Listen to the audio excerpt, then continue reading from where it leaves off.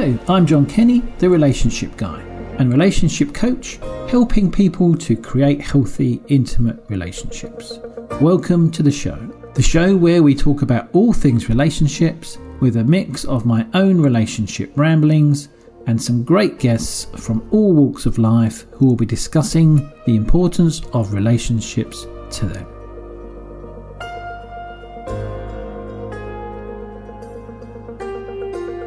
Hello, so my guest today spent a decade as an actor, director, writer, editor and educator and is now a messaging expert, helping mission-driven experts design and deliver their world-changing messages through TedX, coaching and copywriting services. Welcome to the show, Cathlyn, Melvin, all the way from North Carolina.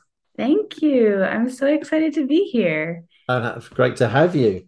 That was a very brief introduction to yourself. If you could tell the listeners a bit more about yourself, what you do, how you help people. Yeah, so the work that I do really is all about that message that's on your heart. I help my clients get that message out into the world because so much of the time as business owners, we know what's important to us. We know what we have that can really make an impact on the world, but we're not sure the words to use to sort of channel that or the ways in which we can really affect people. And so through TEDx coaching and through copywriting, I really help people take those ideas, those messages, get them distilled down into what's really important and help them learn how to tell that story so that they can bring people into their business, either as a general audience or as clients, but that they can make that impact and start to ripple outwards in the way that they really want to. Okay, awesome. I lovely what you said there, the message on your heart. Yeah, I think that's amazing. I think that's really kind of stuck with me. I'm going to remember that one. So you help people to create that message and be able to express that in a way that gets. Again, how do you? I mean, I saw your TEDx and I thought that was amazing. Thank you for sharing that with me. Yeah. So you can help people to kind of be able to express their message. When my TEDx clients come to me, they're usually at a point where they're like, I know sort of, kind of, generally speaking, what I want to talk about in my TEDx talk, what I want to share on that platform.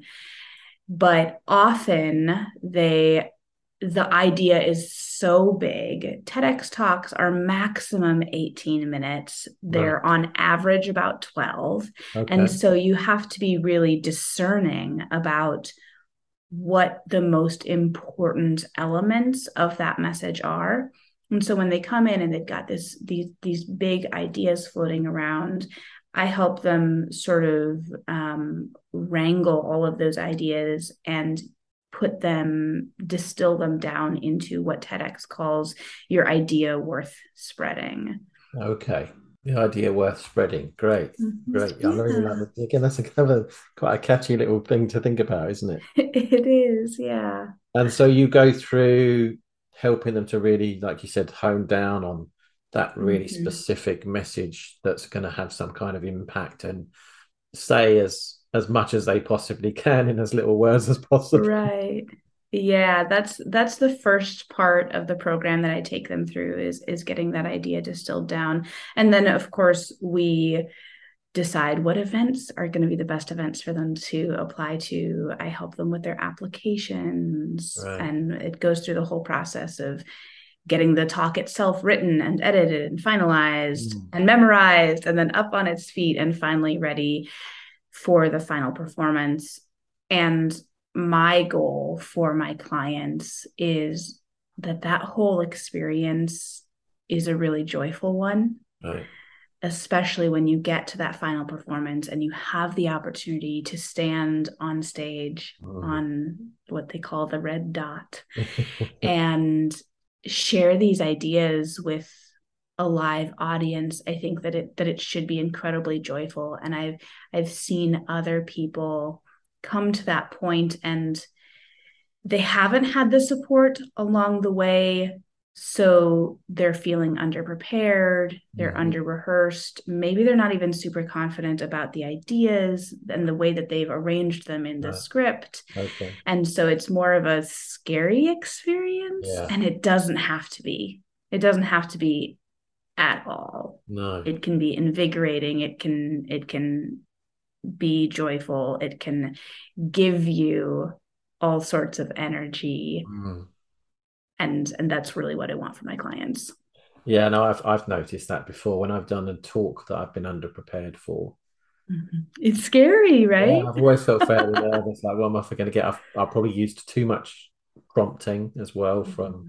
sort of slides or whatever as well because I've not done enough work on it. But then, like the Mm-hmm. stuff that I really know off by heart, there's just a much better flow. You get it, your Mm-hmm. point across so much better. You feel so much more comfortable. And like you said, it's an Mm-hmm. enjoyable experience standing up in Right. front of people and being able to speak. And connecting in Yeah. that way.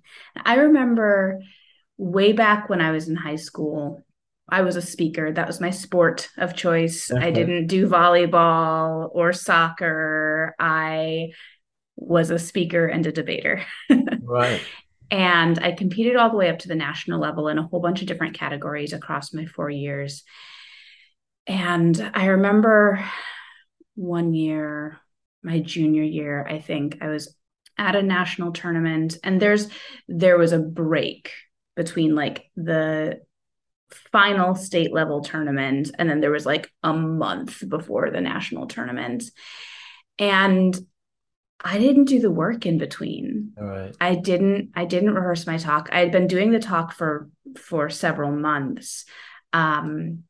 But there was a rule that if you went over time, it was a 10-minute speech category. If you went over time, you couldn't be ranked number one in the round. And so it was Okay. really important that you understood your rate and where you were going to land as far as that final time.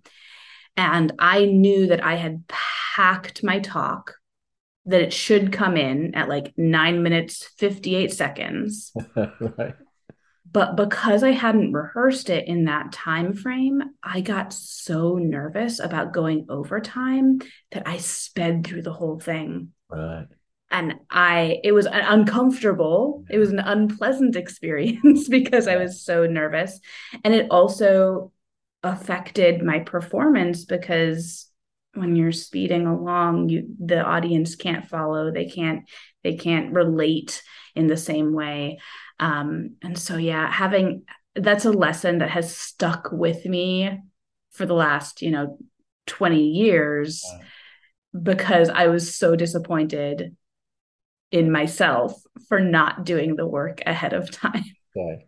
Yeah, absolutely no chance of winning it in that. Yeah, uh, no, it's no. interesting what you said as well, that connection. You said Mm-hmm. like to Yeah. enjoy it, to be prepared, to be able to. And I think, like you said, if you're rushing through that, the audience couldn't relate. They couldn't connect with Mm-hmm. you as a speaker, could they? Because you were Mm-hmm. too busy living in your own head Yeah. about what you needed to be doing that you weren't able to be in the room with the other people. Mm-hmm. Yeah. I think that's absolutely true. And that's really why you get up and give a talk, why you give a speech, right? Whether you're doing it for your business or maybe you're like a member of a church and you get an opportunity to give your own sermon or things like that. Like Mm. the whole reason that you get up and talk is to connect, Mm. is to share your feelings, not just your like intellectual ideas, Yeah. but but the feelings that those ideas are rooted in, Yeah. to share those with the audience so that it's not technically a dialogue because the audience isn't saying anything, Mm. but it's an energetic dialogue Yeah. and Yeah. it can be really beautiful. And hopefully they're not saying too much. Yeah. Like, Unless that's your style, like some you're like, some get off. speakers ask the audience for responses. Yeah. But yeah, if you're not asking for responses, they're probably not giving you Yeah. they're probably not giving you words in response, but they're giving you energy. Yeah, and I guess that's the thing with a TED talk. I was actually quite surprised when you mentioned that about the length of the TED talk. It's a very small amount of period of, Mm-hmm. but with a TED Yeah. talk, especially, there is no interaction, is there, with the audience? There can be. I could stand on stage and I could say, how many of you, I just told this story. How many of you can relate to that story? Raise your hands. Yeah. And have the audience respond in that way, or even verbally. I could say, I want this half of the audience to shout this word, and then you have control over the storytelling, and that's one of the really nice things about TEDx is that it's very flexible. Right. Like there's a gentleman who used a blowtorch on stage in his TED talk. Okay. There's a woman who she gave a TEDx talk. Her whole thing was like the putting too much pressure on creativity. Mm. And so she was an inventor, but she was putting so much pressure on herself as an inventor that she wasn't inventing anything. And so she went on a mission to invent totally useless things. And so in her TEDx talk, she brought one of her totally useless things Yeah. to demonstrate. And so, as opposed to the traditional like speech, like you might find in a corporate setting or something like that, where it's like, I'm going to tell you what I'm going to tell you, and then I'm going to tell you, and then I'm going to tell you what I told you. It needs to be 3 bullet points. Mm. Like there are no real rules in Mm. TEDx outside of it has to stay within the time frame. It shouldn't be about pseudoscience or religion, Right. and it shouldn't be promotional. Okay. So Basically, just getting that message across. yeah, it all comes back to the idea worth spreading, and that should be your ultimate focus. So if your idea worth spreading is served by having a literal dialogue of verbal back and forth with your audience, or by having a crazy prop like a Mm. blowtorch, then that's absolutely the way to go, and you have ultimate freedom Mm. to do that. Mm. So, and I guess that woman's completely useless tool then had a purpose at the end of the talk, It did, yeah. as being a completely useless thing, not so Yeah, useless after all. a Um, little paradoxical there. so I'd like to talk to you a little bit more about your acting.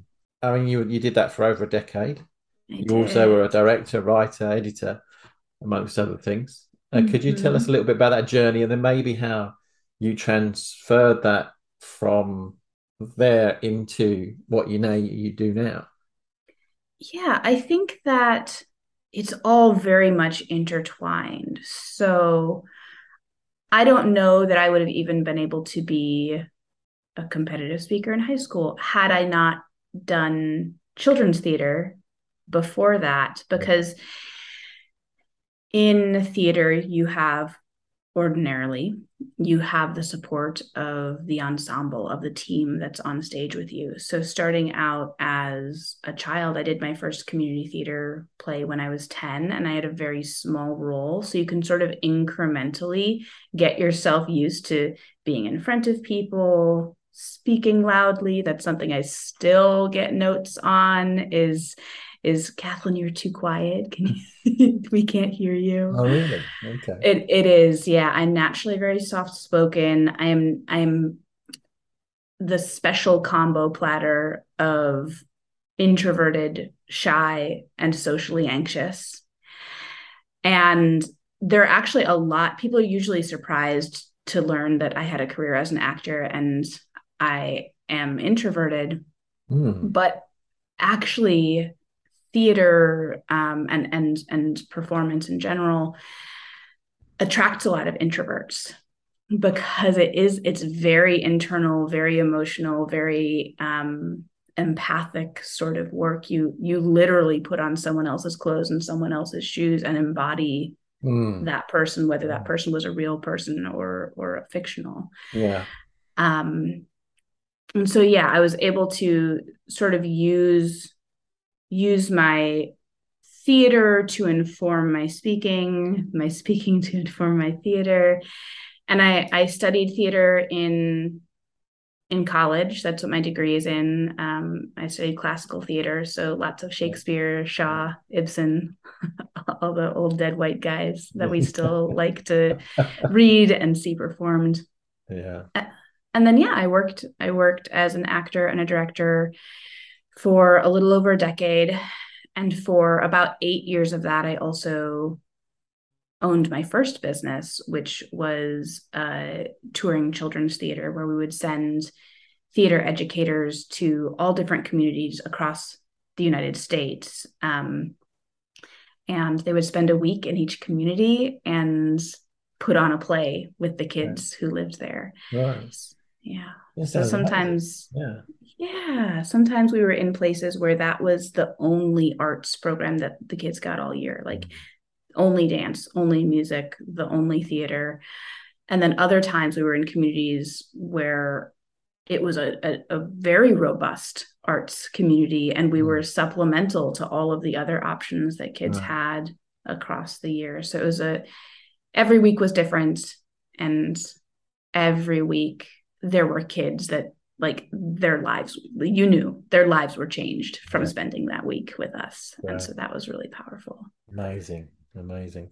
It's interesting what you said there. I've spoken to a couple of actors previously, not on the show, but and they said actually that their self-worth, self-esteem, self-identity was quite poor. Mm. But actually being an actor, it is all about being somebody that's not you. And they were great actors. They felt very comfortable being somebody else, but Mm-hmm. not necessarily comfortable being them. Um, And I think that I don't know that I would say that like my self-worth was low, but I absolutely understand the work that I did as an actor is the most natural work that I've ever done. mm, It is absolutely where my ease lies, to step into someone else, to tell someone else's story in someone else's words. I was not an improviser. I was a scripted, traditional live right. theater actor. And to be an actor is so different from being a speaker, because as a speaker, you stand on stage and it is you, Yeah. and it is your ideas, and it is very, very vulnerable in a way that I personally don't feel when I embody a role. When I'm performing a play, Yeah. Cathlyn doesn't exist. Nobody knows about Cathlyn. Cathlyn lives in some other universe. Okay. And so they're really focused on the characters and on the story that the characters are going through Mm, and the relationships between those characters. okay. So that transition that you made then, what made you change from, I guess it sounds it was quite fulfilling and it was a good space for you to be in. What made you move away from the acting?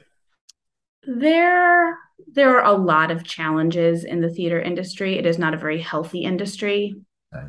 in a lot of ways. Financially, obviously, we have this like stereotype of the starving artist. Mm, There's a lot, sort of going back to the idea of like actors struggling with their self-worth. There's no other career that I know of where your resume has your weight and your height and your hair color and your eye color on it, and you submit it, and someone will say, oh, she's too short, oh, she weighs too much, oh, whatever. And if you do get the audition, you walk into the casting director's office, and the hallway is lined with a dozen or 15 other petite, white, brown haired girls in their 30s. right. And so there's a lot of comparison. There's like a lack of control. Not that we ever really have control in whether we get a job or not, but um, it's not based on our experience all the time. It's not based on our skills all the time. It's not based on our relationships all the time. It can literally be, oh, we've already cast the woman playing the mom, so we're bringing this girl in to play the daughter, and she's too white, she's too dark, she doesn't look related. Or it's a you're auditioning to play a high school cheerleader. Oh, she's too chubby. Like, so it's very it can be hard in that way. That's not something that I so much dealt with, but it is, there are lots of actors Yeah. who deal with with self-worth issues because of that. Mm. And so it's just there's a lot to be desired about the industry itself. And it's hard. I was tired of hustling. I was tired of working all the time. The work itself is fantastic. Yeah. I love the work, but there's so much around that Yeah. was not healthy for me. I guess the balance wasn't quite right there. Yeah. Yeah. So what made you move into what you're doing now? So when I was running my children's theater company, my business partner and I, in theater, you don't have like a C-suite. You don't have a team of executives. What you have is the artistic director and the executive director. Right. And so she took on the executive director role. I took on the artistic director role. And so I was overseeing everything creative about the organization. Mhm. And because we were a very small organization, that also meant that I was doing a lot of that work. And Yeah. so I had minored in writing in college, and I always knew that I would like my day job to be writing focused. And then when I started that business, I ended up writing our website. I was writing emails. I was also writing all the creative stuff like scripts and lyrics and music, Okay. supported by a team. But through that is really when I started studying copywriting. I didn't know what I had never heard the word copywriting. Yeah. And then little by little, people realized that I was doing that work for my own company, and they would send people in their network to me, sort of as a side hustle without any hustle. Okay. I took the work when people asked for it, and which wasn't very often, but it was enough to like give me an inkling of, oh, people will pay for this, people Hmm. value this. And so that was really what set the foundation for my transition into full-time copywriting and editing. And then in the meantime, I took a very, very short, when I left the theater industry, I took a very short detour to law school. I was in law school for 7 months. Okay. After owning my own business and being deep in my business for 8 years, I was just the lack of autonomy in law school and looking forward to being a firm worker. Right. I was like, this is not gonna work. And Right. But then, so yeah. I decided to drop out, and the experience of making that decision is actually what inspired my TEDx talk, Okay. which is all about the lesson that I think a lot of us have grown up with, which is when you start something, the most important thing is to finish it. Mm. And the shame and the challenges that can come with then being a quitter, being a dropout, but and the bravery that it takes to make that choice to Mm. quit something. So I had been working as a copywriter. I had built up this business community. My TEDx talk was coming out. I started reaching out to people in my community to, you know, sort of galvanize them to send my talk out into the world when it came Right. out online. And people started like looking at me and being like, okay, you have this background as a speaker, you have this background as an actor, you're a writer, you're an editor, you've now given a TEDx talk. I want to give a TEDx talk. Okay. When I get my TEDx talk, will you take all of those skills and will you coach me? Okay.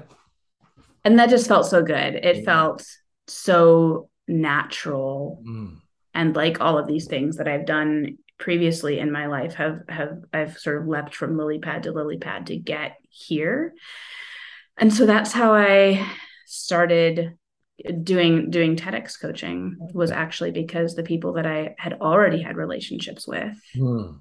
and who understood where I was coming from, that they asked. Mm. They That's said, sort of would you consider this? yeah, I guess that shows the natural sort of space that you were in, Mm-hmm. which kind of brings us on to that kind of relationship thing, doesn't it? It's the relationships that you already had, Mm-hmm. which opened your eyes to the possibility of what you could actually, what was actually right for you, I guess, because people were saying Mm-hmm. were drawn to you, even though you weren't putting yourself out there to say this is what I Yeah. do. People were like, I love what you do. Can you help me do the same? Right. Yeah. No, I already had given some thought to like maybe someday that's something that I'll start thinking about. One Mm, of those things where like unless you decide to do it, you're never going to do it. But it was really having then the support of people who I had never expressed that to. I'd never said, maybe someday I'll coach people.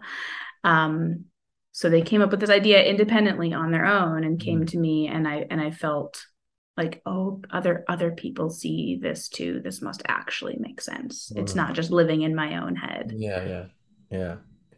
You've got an audience before you ask for one. Yeah. So they're the relationships then. So tell me a little bit about relationships and the significance of those to you in your life and how they maybe have helped, maybe have hindered you in the past. Yeah, so that is such a big question, and there are so many different like angles There that are. you could look at that Mm, through. I think I'll start by saying I have been full-time in this business for a year and a half, which is not very long. mm, And I have gotten to the point where because of the relationships that I have made in that time frame, I don't do a lot of selling of my copywriting services. Those clients come to me as referrals. They come to me because um, I'm I'm in a group with them and they see what I do, and so they say, "Oh, I absolutely want to work with you." yeah. What that has done for me briefly is because I don't have to put energy into selling those services, and I decided I want this service that is new as of this year. I'm like 8 months into marketing it. I get to put my energy into that new service while my bills are paid by the first service. Yeah.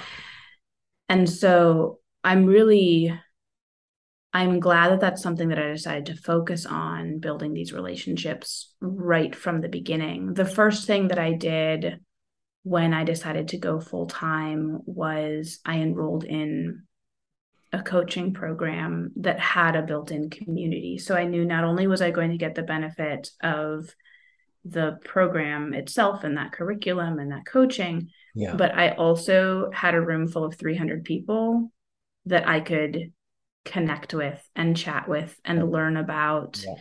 and build that relationship foundation. Mm, And I've continued throughout throughout the months to select different communities to be a part of, um, because that's so powerful. mm. Because when you make connections with people that aren't sales based, that are just, I'm interested in you, I think you have good ideas, Yeah.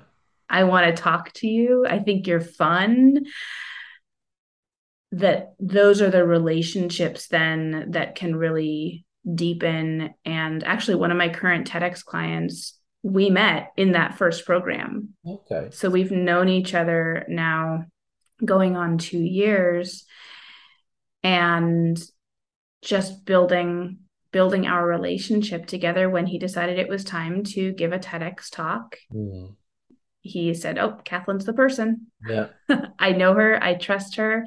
I respect her ideas and her expertise because it was because we had that foundation." So it's not a like building relationships is never, and certainly building business relationships is no different, but it's never a fast lane. No. And so I think that when we go into business, we can feel a lot of desperation to like make the sale, to grow our audience, to do all of this stuff really fast, Yeah. because we're like, we have to pay our bills. It's reasonable that we have Yeah. I need some that clients reaction. now, right now. Yeah, right. And so it's a slower path, but I have found it not only really valuable, but really rewarding. I love that I work from home, I work online, I Mm. don't meet my clients face to face or anything like that. And so the way that I have sort of created my coworkers, so to speak, Yeah. is through building these relationships with other entrepreneurs who are also sitting behind their desk with their cat all alone every day. Hopefully not too lonely though. Well, yeah. Does that suit the introvert, shy, and sort of socially anxious part of your personality as well? Or and how do you manage that? It Because I guess if you're in I 100 people as well when you're doing your training, there's going to be a sense of you having to be able to overcome some of that. Yeah, it's that's something that my shyness is something that I have been trying to like strengthen that bravery muscle for about the last 15 years. Right. It's been a process and a project for me. And I have gotten a lot better. I have learned from being in really uncomfortable situations. It is still part of who I am Mhm. at my core. And it takes a lot of energy and it takes a lot of pep talking Yeah. for me to have the kind of social interaction that's easy for some other people and a lot harder for some other people. So that's definitely something that I work on. I do think that interacting online is in some ways easier for me. Mhm. It's quieter. I have a lot of sensory sensitivity issues, and so being in like a networking room where everyone is chatting around me is Yeah. very overstimulating and can be scary. Okay. So being in a Zoom room, people don't it's like you're in a breakout room of six people and it's very much like a here and there back and forth sort of conversation as opposed to Yeah. being able to hear and observe everything that's going on in a bigger space, so that's really helpful. But yeah, even doing things like this, I'm used to it now. I've done a lot of podcasts, Yeah. but I my first few podcasts were very scary. Okay. And I would have like talking points written out. Okay. Even though you come Um, from this performance type background. mhm. Yeah, Interesting. yeah. And is it, I don't want to go into too much, dear. I mean, we don't, Mhm. I could ask loads of questions now. Just wondering There's then, so much to unpack there, there Cathlyn. You is, have yeah. so many neuroses. Let's not turn Mhm. this into a Yep. coaching session today. But maybe another time. But it's interesting that you say that there is this, your whole background has been putting yourself in front of people, but even to talk one to one online, maybe getting your voice Mhm. heard. I mean, but you've done a TEDx talk, so you've clearly got out there and your voice has been heard. Um, It's scripted though. yeah, but this It's kind of scripted and it's whole memorized. space is where you kind of then these kind of maybe like you said this stuff comes back up and resurfaces. Hmm. But again, I was also Yeah. to point out there's nothing wrong with being introvert and shy, is there? I mean, that's we don't want Right. people to think that there's you're not allowed to be that way. There's something wrong with it. I guess the socially anxious thing, it can cause you problems. But Hmm. actually being slightly within yourself and whatever, I mean, they just sort of say that's not a personality flaw. Yeah. That's just something. There are benefits. Yeah, but there's also like if you're going to put yourself out there into the world to be seen, it's going to be an issue that perhaps you're going to need to really focus on, like you said, and give yourself those pep talks Hmm. on that space so that you Yeah. can overcome the anxiety and not worry too much about going into that environment. Hmm. And then we met Yeah. online as well, didn't we, on the We networking? So, did. you Yeah, know, we met in a networking we group. did, we did. And I think that's the significance in of relationships. It comes back to, doesn't it? Like you said, with your business, Hmm. especially the relationships that you'd cultivated, they saw you as a person that they wanted to work with. Mm-hmm. Yep, Yeah. So again, that's absolutely. really important. Like you said as well, that relationships need nurturing. Mm-hmm. And I think even, I mean, one of the benefits as a business owner and doing podcasts is our friends who are listening right now, you're hearing me for 30, 45, 60 minutes, however long this episode ends up being. And you get to know other people don't know that I about these struggles, and some of you might connect with me because of that. And so even in a situation like this where John, you and I are having a conversation and other people are going to listen in later, those relationships are still being built, Mm. even if I'm never aware Yeah. of Susie who's out there listening right now. Yeah. I may never meet Susie, I may never interact with her, but she's there, and we do have a relationship. Yeah. She could have made a connection with you without you even Mm-hmm. knowing. Yep. And something that you've said, something that you've done will resonate with her, that she can listen to and take away.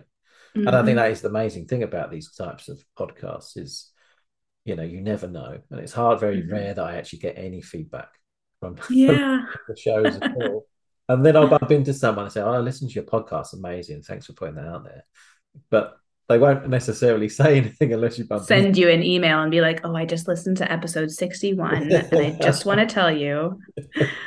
that was amazing. But feel But do yeah, I was that. going to Those of say, you who feel are free. listening, Yeah, feel leave a free to review, yeah. send a note. Just It's so nice to I hear the know it's worth feedback. doing. But yeah, I mean, I love doing it anyway. So even if nobody listens, sure, I'm sure I'll continue. Thank you very much for sharing your story with me today. I believe that if people would like to get in touch with you, you've got details of how they can do that. And also, there's a little Mhm. freebie that you've got to give away. Yeah. So if any of you out there listening decide that TEDx is something that you might be interested in exploring, I have my hand. I, I have my yay! hand. So this one's for you, John, too. There is a workbook on my website. It is called The First Steps to TEDx Playbook. And it is basically your first three things that I always want everyone to do as they get started on their TEDx journey. It gives you that 3-layer foundation for your very powerful and very joyful and very impactful TEDx talk in these easy to implement building blocks. So you can find that on my website. It is writecatcreative.com/first steps playbook. And Right Cat Creative is RIGHT. We will, Catcreative.com, first steps awesome. playbook. We put all the notes in, put all that detail, all the details in the show notes for people to be able to get hold of that. People can listen to your own talk via your website, and they can also get that on Yeah. YouTube. Could you? What is your Mm-hmm. just your website? Yeah. So it's rightcatcreative.com/brave leap sideways. And is a great talk. I was Thank you. by do go watch that because it will give you an idea about how obviously Cathlyn can help you Mm-hmm. structure something like she did for herself. Um, and yeah, again, thoroughly recommend you go and listen to that, even just to get an idea about again what the topic that you talk about as well. Yeah. Is really interesting. And again, something like that will help Mm-hmm. people in certain areas where they might be considering things themselves or struggling themselves. So Mm-hmm. definitely go and have a listen. Absolutely. Any kind of words of wisdom or quote that you'd like to leave the listeners with? I think that the words of wisdom that I want to leave you with is based on my TEDx talk. Great. It's this idea that when you feel like you're stuck on a treadmill, whether that is a treadmill of your career or of your educational path or of a relationship that you've been in, and it feels really scary and maybe impossible to get off that treadmill. There's no off button. There is still a way off. Okay. You can take your brave leap sideways. You can take that up over the handrail of that treadmill and land on the solid ground. Take a breath and figure out what your next right step is for you. It might not be your forever path. I don't know that I necessarily believe in forever paths at this point in my life, but just getting off that treadmill, taking a break, and saying what feels right to do next can be so powerful, no matter which direction you decide to go. Amazing. Thank you very much. Yeah. Cathlyn, thank you very much for being a guest on the show today. I'm sure the stuff that we've spoken about will be of interest to others, and will also be able to help them in specific areas of their life.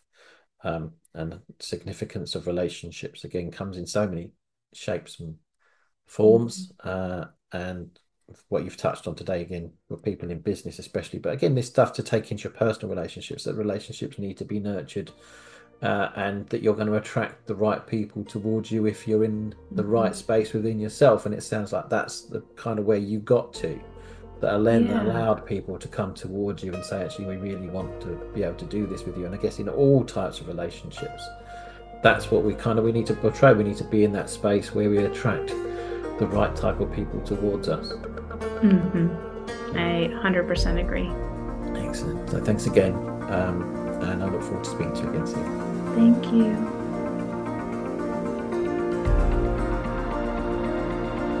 Thank you for listening. Please subscribe, follow and review the show. That is very much appreciated.